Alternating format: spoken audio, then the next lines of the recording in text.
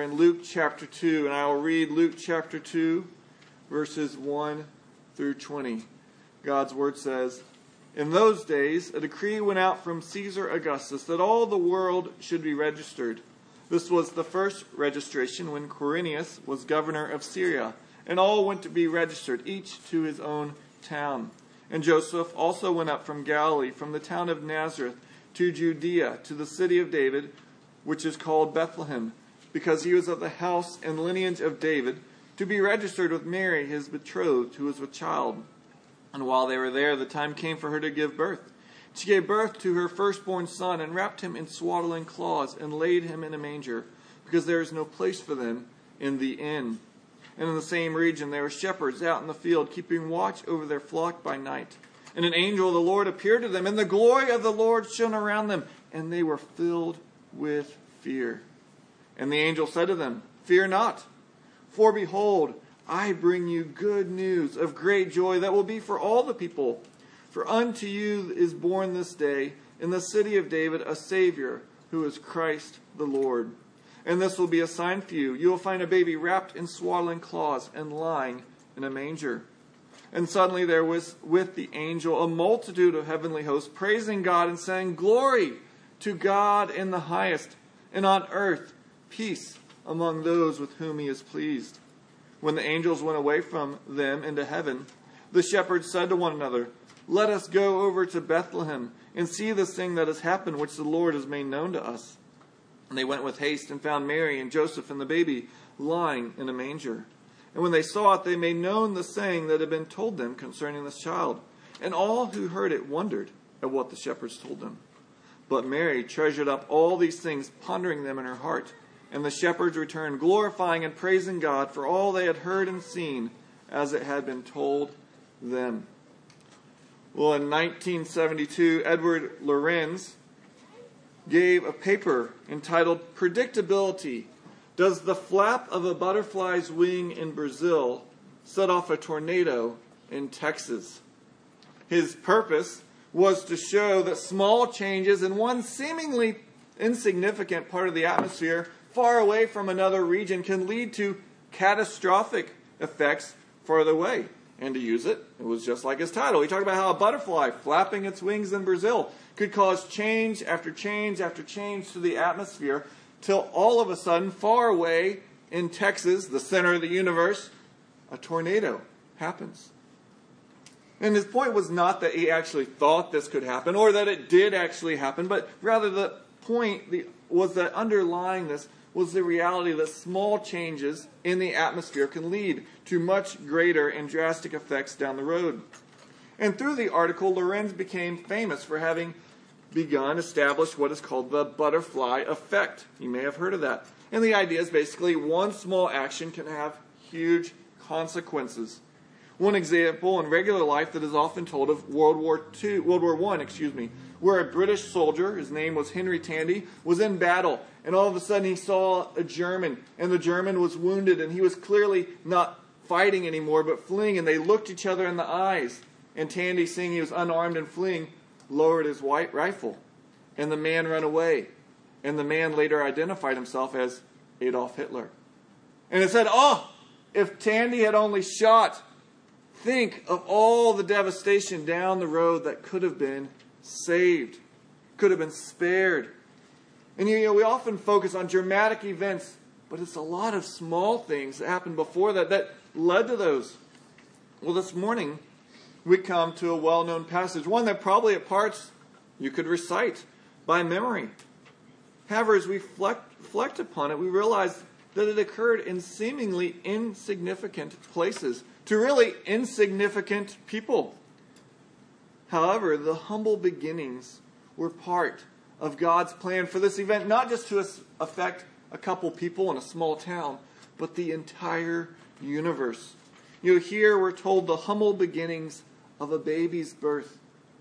And though no one is going to immediately notice until angels tell them, Luke is telling us of the vital signs of this baby's birth. No, he didn't give the time and the weight and length of the baby. He gave more important things, because as we'll see if you look at your outline, we'll see that this baby is of the line of the shepherd king. We'll see that this is the glorious Savior, Christ the Lord. And then we'll see that people respond to this child in different ways. If you've been following along with us in Luke, you'll remember that Luke was written to give an orderly account to a man named Theophilus about the historicity, the reality of the events surrounding Jesus of Nazareth. And he, from that point, went back and forth contrasting the birth of two children, the birth of John the Baptist and the birth of Jesus. There was this dramatic announcement, and a baby born to John and Elizabeth in their old age. Zechariah and Elizabeth in their old age. And then there was a miraculous announcement through an angel to Mary, who was going to conceive even without a man. And then it told of the birth of John and how everyone was astonished because though no one in his family was named John, that's what his parents named him in obedience to God. And when that happened, Zechariah's lips were open and he prophesied of this baby and of the greater one who the baby would announce. Well, the curtain, so to speak, then drops on that birth with the prophecy of Zechariah, and the curtain rises, telling of a different time. It's a decree from Caesar Augustus. And Luke records this because he's wanting Theophilus and others to be able to tie these to historic events. Oh yeah, we remember that decree from Caesar Augustus. Oh, we can go look up the reality of this. Now, they knew that, but we, today, people will question, was it really Quirinius was the governor? Which census was it? Did it really happen? And while there's good answers for all this, we have to realize Theophilus and the other first readers didn't raise an eyebrow and go, well, that didn't happen. If Luke is trying to show the historicity of this and he can't even get the first couple words right, then it would immediately have been discredited. It was clearly a census that took place. When at their time, the Romans would allow the nations they had conquered, in this case Israel, to perform the census as they would do according to their custom. And their custom was to go to their birth of their ancestors' home. So Joseph, since his ancestor was David, goes to the city of Bethlehem. And he takes with him there his wife, or his betrothed, Mary. Now it's interesting that he has to go to Bethlehem. You see, Caesar Quirinius has made a decree. Augustus has made a decree. Why? Because they want to get money. But really, this is fulfilling God's plan. Because the one who was going to come was going to be of the line of David. And it tells us in Micah 5:2 that, but you, O Bethlehem Ephrathah, who are too little to be among the clans of Judah, from you shall come for me one who is to be ruler in Israel, whose coming forth is from of old, from ancient of days. And Jesus being born in Bethlehem was being done purposefully because God was fulfilling prophecy and also symbolizing that Jesus was of the line of the shepherd king himself, King David. The adults may remember back when President Barack Obama was voted into office and then he was going for his initial inauguration, he rode a train on the exact same path that President Abraham Lincoln had rode on. He, time after time, tried to orchestrate his presidency and his run after Abraham Lincoln. His first speech, when he announced that he was running for president, he gave it at the place in Illinois where President Lincoln had given his famous House Divided speech. He was trying to say, look, I am the ushering forth of what Lincoln was trying to achieve. Here, the symbolism is similar. Jesus is coming in the line of Jesus is coming in the line of David, the great king, the one who is pointing forward to the greater and the final king who was to come. And so this birth is not just of any ordinary baby. It's the birth symbolizing from Bethlehem, from the line of David. So they go and she gives birth. Simpler language could not have been given. Doesn't say how long she was in labor. Doesn't say how much pain there was and all the other things around it. She gave birth, wrapped him, put him in a feeding trough. There's no heavenly announcement here. There's no glow around Jesus' head. Mary would have had pain like any other woman when she gives birth as well. No one there is rejoicing. It's just Mary, Joseph, and the baby. In contrast to that, listen to Mark Twain's words in his novel, The Prince and the Pauper. He begins by writing, "All England wanted him. They had so longed for him and hoped for him and prayed God for him that now that he was really come, the people went nearly mad for joy. Mere acquaintances hugged and kissed each other and cried. Everybody took a holiday, and high and low, rich and poor, feasted and danced and sang, and they kept this up for days and nights together." In his novel, Edward, the Prince of Wales, the future king is born, and the whole country rejoiced. The Prince of all princes, the King of all kings is born, and no one even notices. Another night here in Bethlehem, waiting for the census to be over. Nothing going on here. No! The most important event in the world just happened. The King of Kings was born. But not only does no one notice, he's wrapped in normal garments and put in an animal's feeding trough. The descriptions here are so simple that Christians have tried to fill in the gaps, put in extra stuff to kind of fill out what might have happened. And some of those things very well may be true, but they very well might not be true. We don't really know. It says here they were in this place because there was no room for them in the inn. Well, the word inn is not the same word as in the parable of the Good Samaritan, where the Good Samaritan went and took him to an inn. They didn't have things like Motel 6s, Hilton, Marriott. No one's leaving the light on for them. Their houses would sometimes have a guest room called an inn.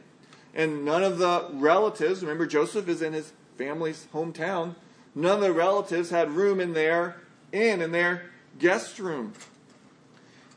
As well, were there animals in there? Were there not? Doesn't tell us. Was this a stable of wood? Was this a stable in a cave? Doesn't say. All it says was it was a feeding trough that he was placed in. There's a lot of things that we just don't know. And while the passage doesn't explicitly condemn the people for not letting Mary come into their home, I think it implicitly does. Now, I've heard people try and argue against this. Why are we trying to condemn these people? Of course they wouldn't have let her in. I've heard people attack. But it seems to me, you got to remember that this is Bethlehem. This is a government-mandated family reunion. This is everyone of the line of David. They're together. And no one in the family can go, you know what? We can sleep outside. We can we can all sleep out there so she can have a room alone with Joseph. I mean, shouldn't there have been someone who had done that? Now, I think, and again, I have to admit, I can't prove this because it doesn't say. But I think tied to this is the shame around Mary. Who would let her come into their house? You're going to condone that kind of action?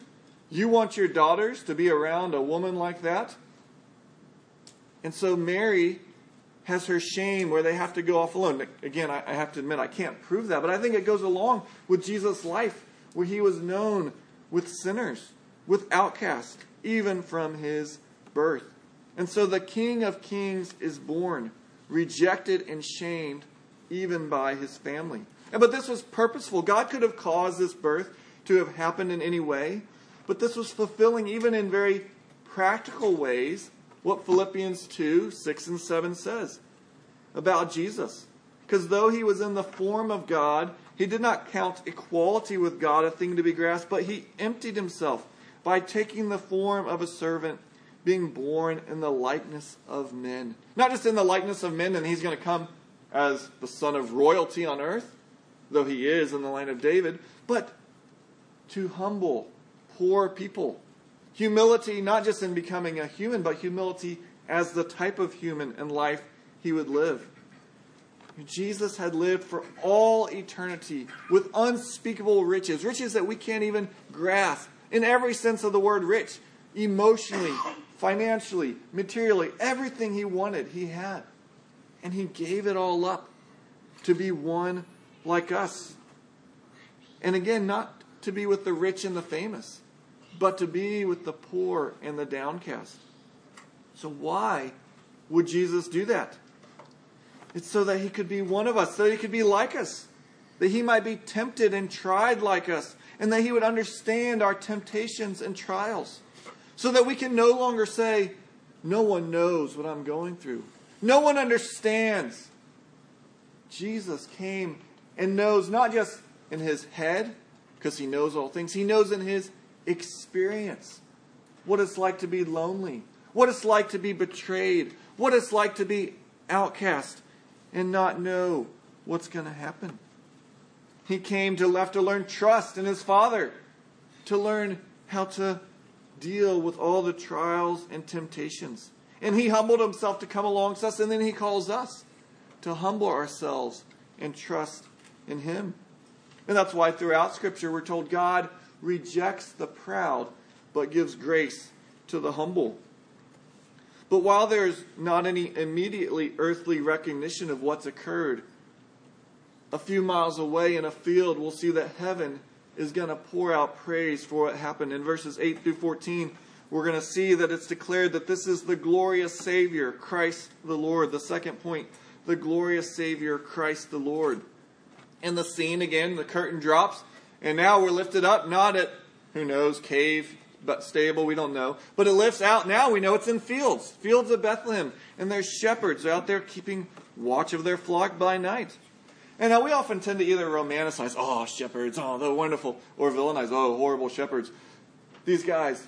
But it's a little of both. Shepherds, that's what Moses and David did. That's a wonderful vocation that they had.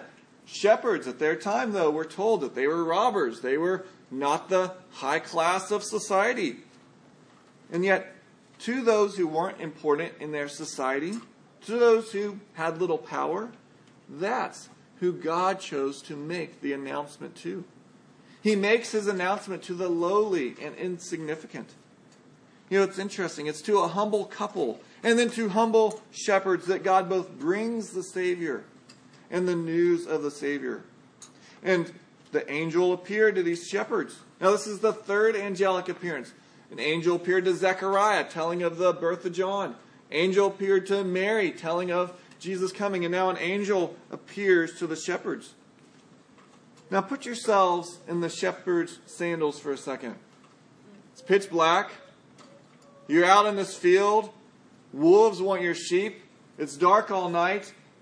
You just hope to keep the sheep alive. And all of a sudden there's this bright light. And then a being is speaking to you. You know, they fear. That's what we would be doing. What's going on? But the angel responds, telling them not to fear. They don't need to fear because he has good news of great joy. And he's filled with glory, it tells us in verse 9. An angel of the Lord appeared to them, and the glory of the Lord shone around them, and they were filled with fear. Now, this is very symbolic and very important theologically. Because you have to remember that the glory of the Lord was with Adam and Eve.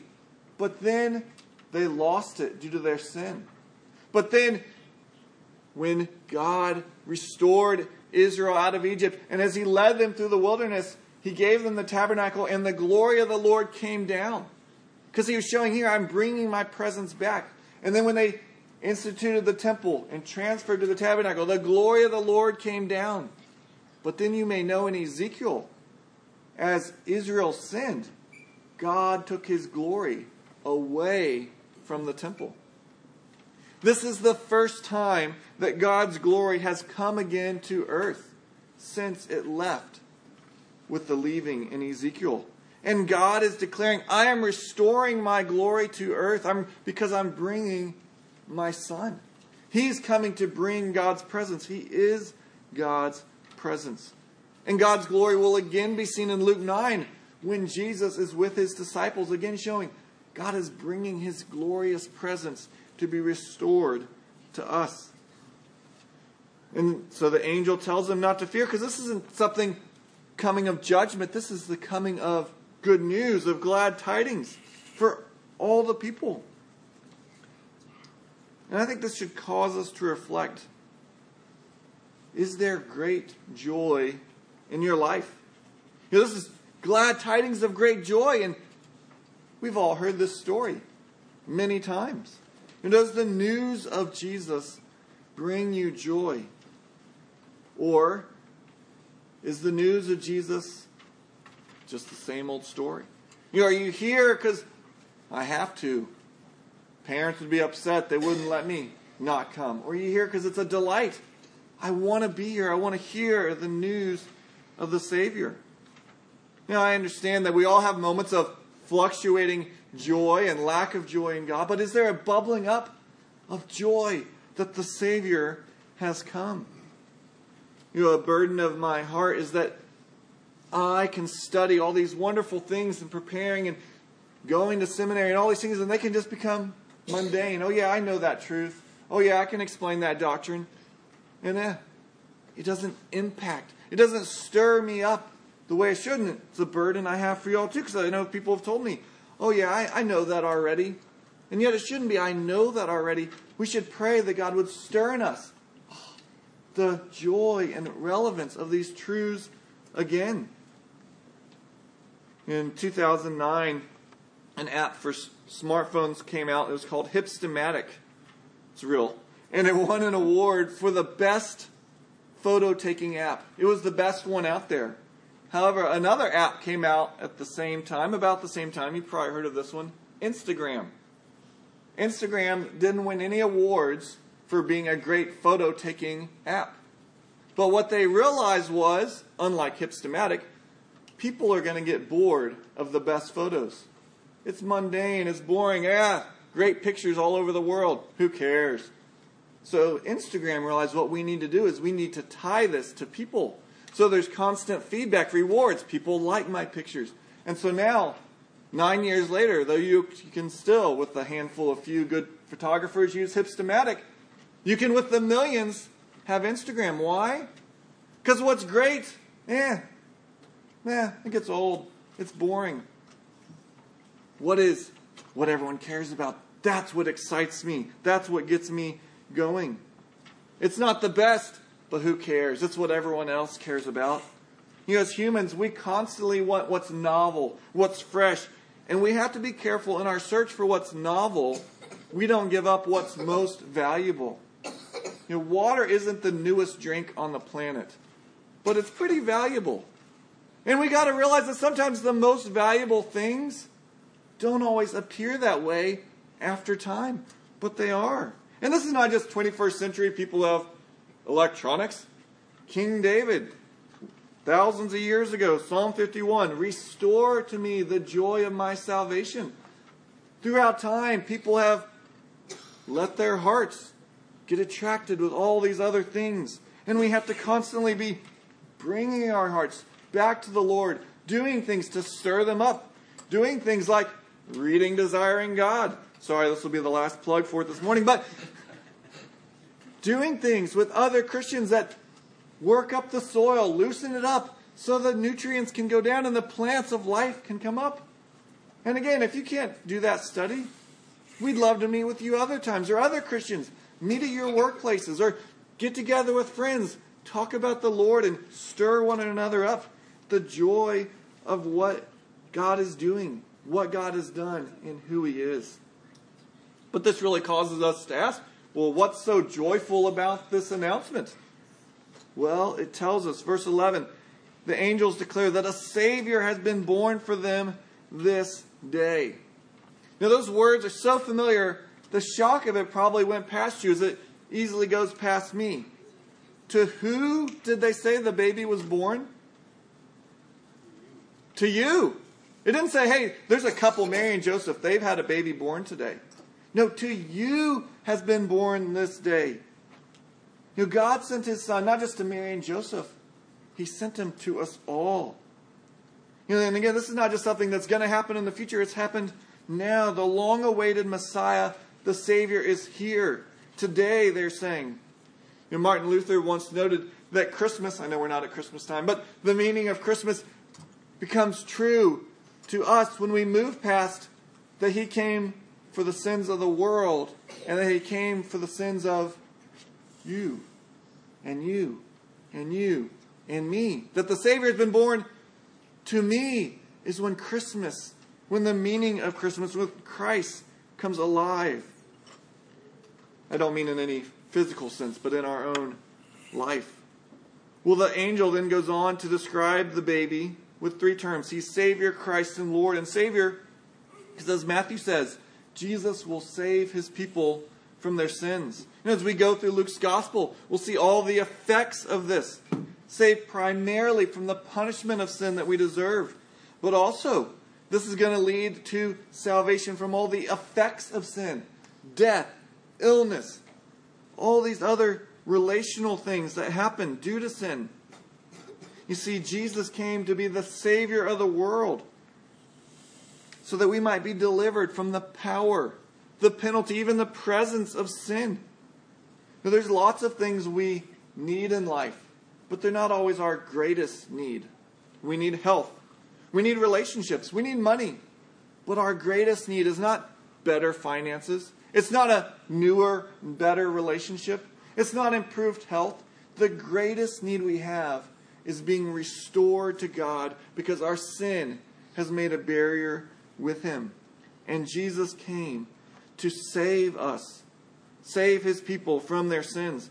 But not only is he the Savior, he is the Christ. That's the Old Testament word for Messiah. Now, it's interesting. If you read the Old Testament, the Messiah is never considered the same person as the Savior. The two are talked about. God is the Savior. Messiah will come. But in Jesus, the two are united together. That the Savior is the Messiah. Because he's more than a man. He is God who became a man that he might be Savior and Messiah. But not only those, he's Christ the Lord. Lord means ruler, master. Jesus came not only to save us from sin, but also to be our new Lord, that we might follow him. And so we trust all of him. We trust him as our Savior, as our Lord, as our Messiah.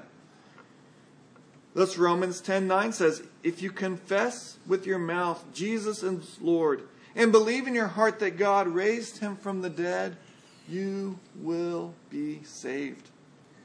Your Lord is one of the Old Testament titles for God. And thus, this is not just any baby being talked about. This is God in the flesh.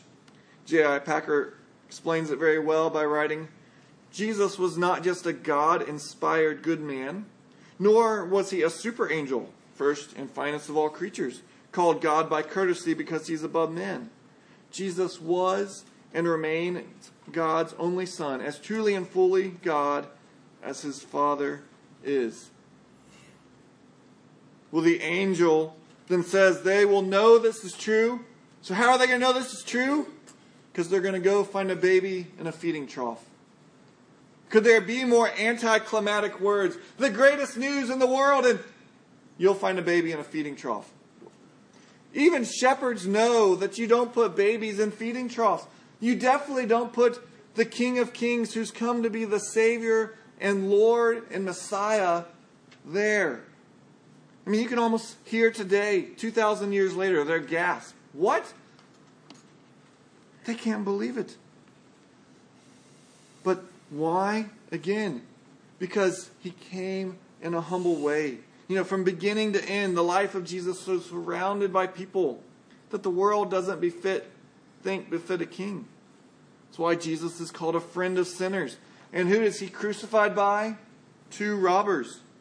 It's because he is a king who came for those who need help. Not for those who don't need help.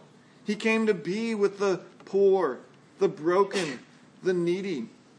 And so to realize, as Martin Luther said, that Jesus came for you is to realize that you are poor, broken, and needy. Sure, we have material wealth, but no amount of material wealth makes you wealthy before God. It is to the poor that God looks. Those who realize their poverty before God, they realize our need for him and our broken condition. That's why God says in Isaiah 66, this is the one to whom I'll look, he who is humble and contrite in spirit and trembles at my word. And thus it is appropriate for the king who comes to be amongst his people who are in humble circumstances themselves.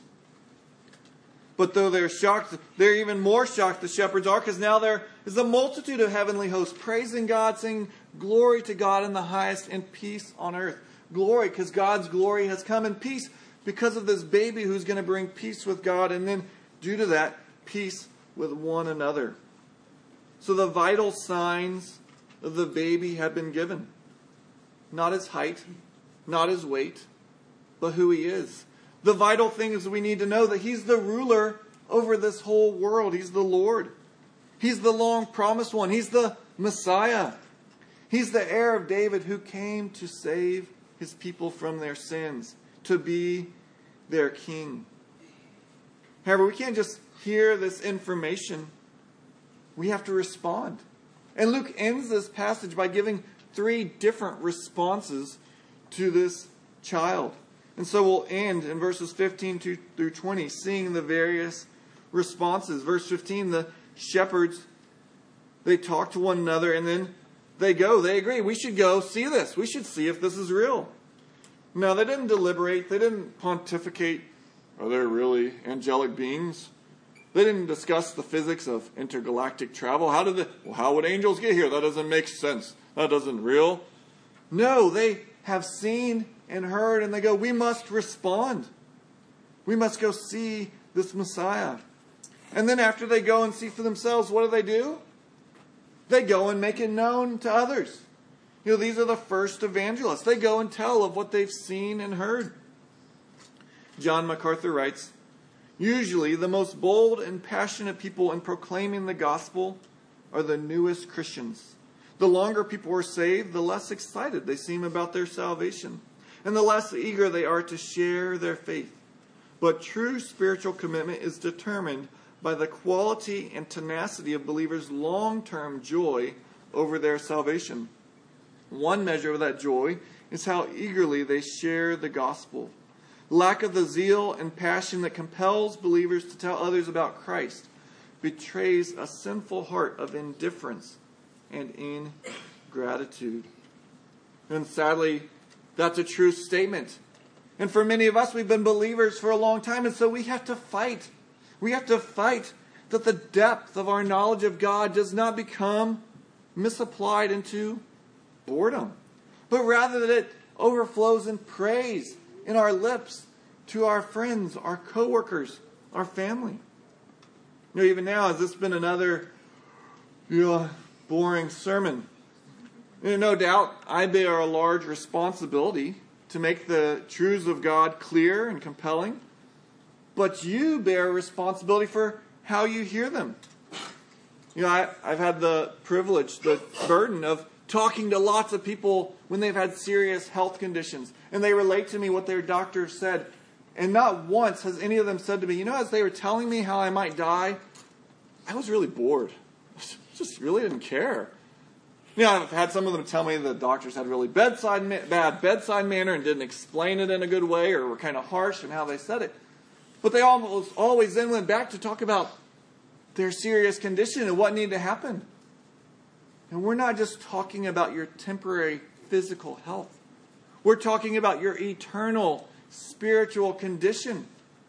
And there's nothing boring about it because the Savior has come to deliver you from what you have no hope of without Him. So don't be distracted by the messenger, in this case me. Focus on the message. Focus on the Messiah who has come in the flesh. And so these shepherds, they show us the proper response. Search, joy, respond, and tell others. But then we see a second response, verse 18. Those who they tell, and it says, and all who heard it wondered at what the shepherds told them. Here's a second response. It's marveling at these things that have happened.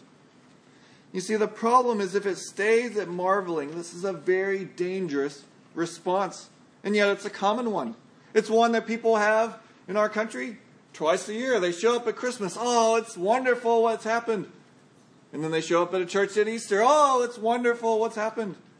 And between Christmas and Easter, there's no wonder. There's no delight in the Savior. It's short term. It does not last.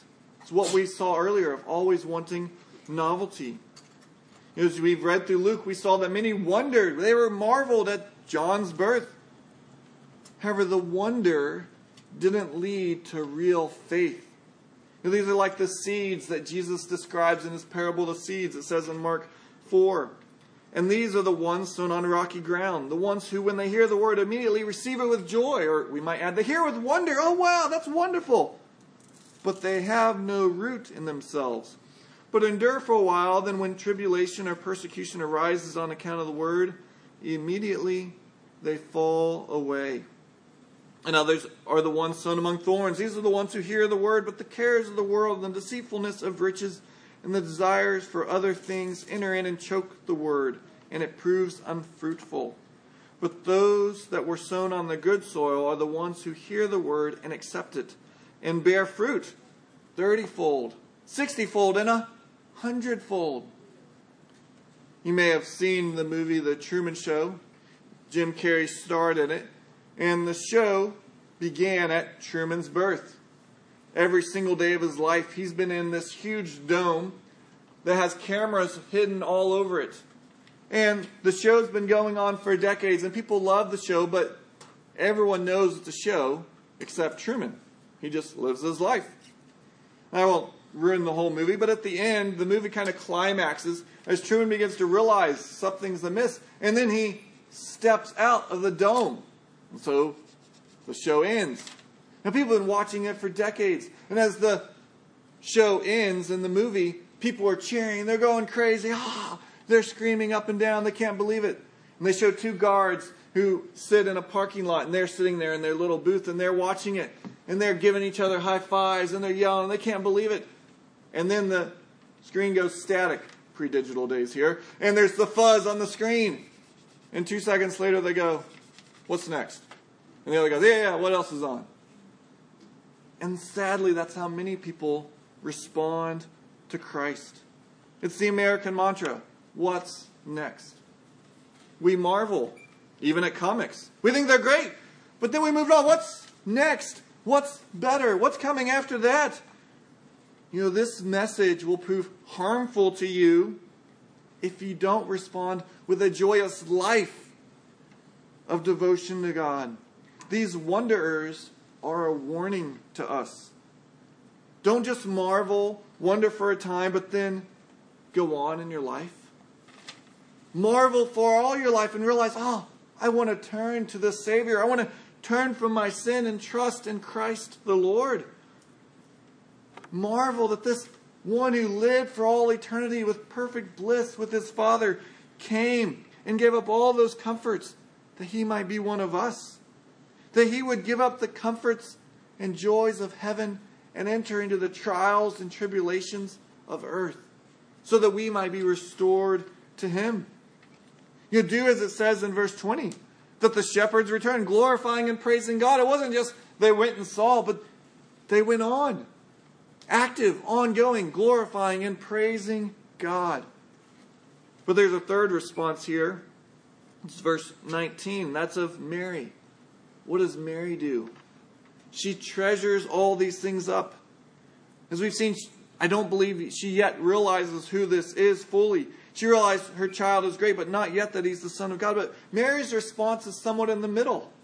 She's heard, she's storing up, she's thinking, she's mulling over, what is all these things that are happening? And she's going to then have to respond with belief or unbelief. And as we go through the stories, we'll see that she responds in belief. And yet we all have to be at that point at some moment where you're hearing the truths and you're going, am I going to respond like the shepherds with joy all my days? Or am I going to respond with the people, oh, that's neat. What's next? But don't stay there. If you have questions about who is the Savior, what he did, come talk to me. Talk to Keith. Talk to others here. And no, don't stay on the fence because you can't stay there forever. So a decree went out from Caesar Augustus. You know, decrees and actions of the powerful, the rich, they grab our attention. You were constantly looking up, oh, look what they did, look what they have, look at what they can do. And yet this story is showing us that a greater decree went out than the one from Caesar Augustus. It was the eternal decree of God. That decree that since he so loved the world, he would send his one and only Son.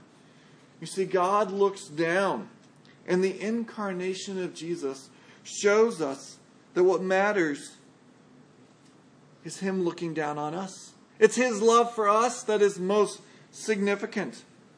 Philippians 2, what did he do? He humbled himself.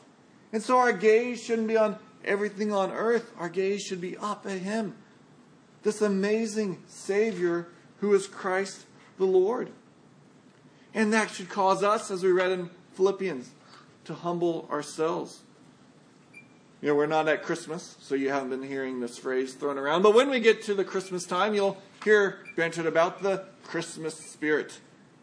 You know, the Christmas spirit really should be nothing different than the Christian spirit. And that is the spirit of humility that causes us to think of others more important than ourselves. That like Christ will enter into their poverty to love and care for them. You know, it doesn't take the Christmas spirit to love the powerful, the funny, the attractive, the wealthy, the charming, those that have their life together. It takes the Christmas spirit, the spirit of Christ, to love the weak, the ugly, the smelly, the socially awkward, those whose lives are constantly falling apart. Those whose lives you've helped get back together, and before you turn around, they mess it all up, and you have to turn around and help them again. It takes the Christmas spirit, the spirit of Christ, to love the spouse who hung the towel up the wrong way again. The sibling who keeps singing that song for the 50th time. The neighbor who leaves their trash can always on our side of the fence. The coworker who everyone hates. It takes the Spirit of Christ to love those that everyone else finds unlovely, because that's who Christ loved. He loved us, the unlovely. J.I. Packer writes, there are many whose ambitions in life seem limited to building a nice middle-class Christian home and making nice middle-class Christian friends and bringing up their children in nice middle-class Christian ways, and who leave the sub-middle-class sections of the community, Christian and non-Christian, to get on by themselves. The Christmas spirit, he says, does not shine out in the Christian snob. For the Christmas spirit is the spirit of those who, like their master, live their whole lives on the principle of making themselves poor, spending and being spent to enrich their fellow humans, giving time, trouble, care, and concern to do good to others, and not just their own friends, in whatever way there seems need. Has there been a butterfly effect in your life? We're not talking about a butterfly in Brazil. We're talking about a baby born in Bethlehem. Has that baby set off a tornado in your life? Or tornado, if such a thing could occur, for good? That in the wake of the tornadic path of your life is the broken and outcast, lifted up and loved? Or has all the Bethlehem baby done is pad your life? You have a better sense of well-being. You got a better understanding of finances. You have a better moral compass. Well, all of those things are good in their place, and I hope you have all of them. But the baby came not only to deliver you, but to set you spinning with tornado-like force winds of love, compassion, and care, as he did for you. You know, he came humbly to be your king, your savior, your Lord. He came for the poor and the broken. And then he sends those who are poor and broken to go and lift up those who are poor and broken as well. Let's pray. O Lord, awake our souls to sing of him who died for thee. Lord, may we rejoice.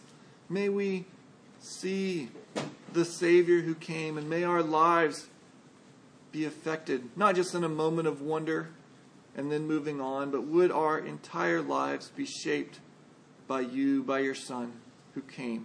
It's in his name we pray. Amen.